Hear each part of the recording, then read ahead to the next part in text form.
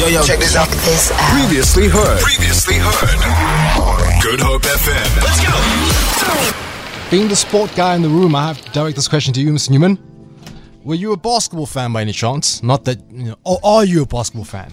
I am. I mean, I'm not like an avid Kayizi kind of basketball fan. Oh, no one is like that. But I keep a close eye on it. Fair enough.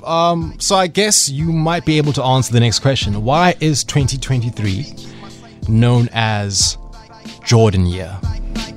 Well, obviously because of the number you won is back. Oh! There he is. Okay. Is that all you got for me?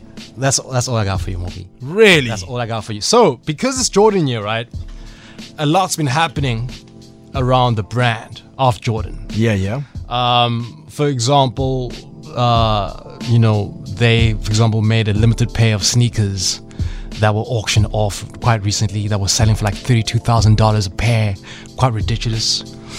Okay. Well, one of the things that's happening is an iconic pair of sneakers is soon to go on auction, right? This pair of sneakers is special because it's a black and red pair. That's what I meant to say.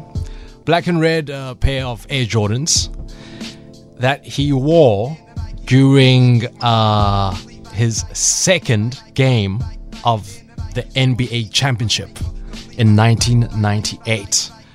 That matchup, I believe. Oh, I remember that iconic pair actually.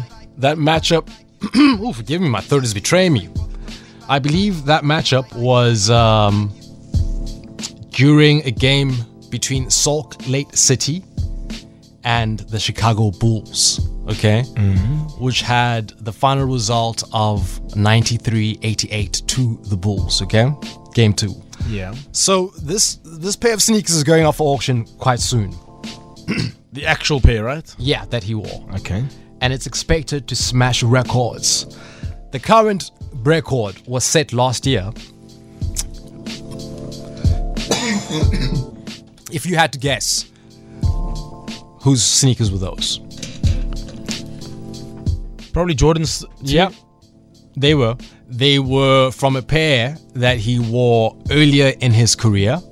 The reason that was special was because it was the first time a pair of shoes sold for more than $1 million. A pair of shoes had never sold for that much before. But this pair that we're talking about had sold for $1.47 million.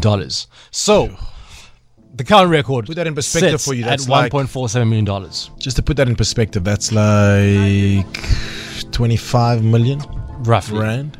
Now, this is going to smash your mind into pieces when you hear the estimates for this pair that's about to go on sale.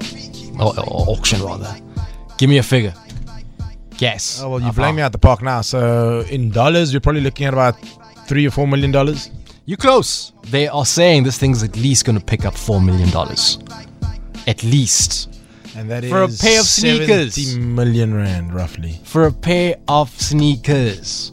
That's the power of Michael You know Jordan, what, though? man. To be honest with you, like, the sneaker game has changed massively. Talk to me. It's become an investment.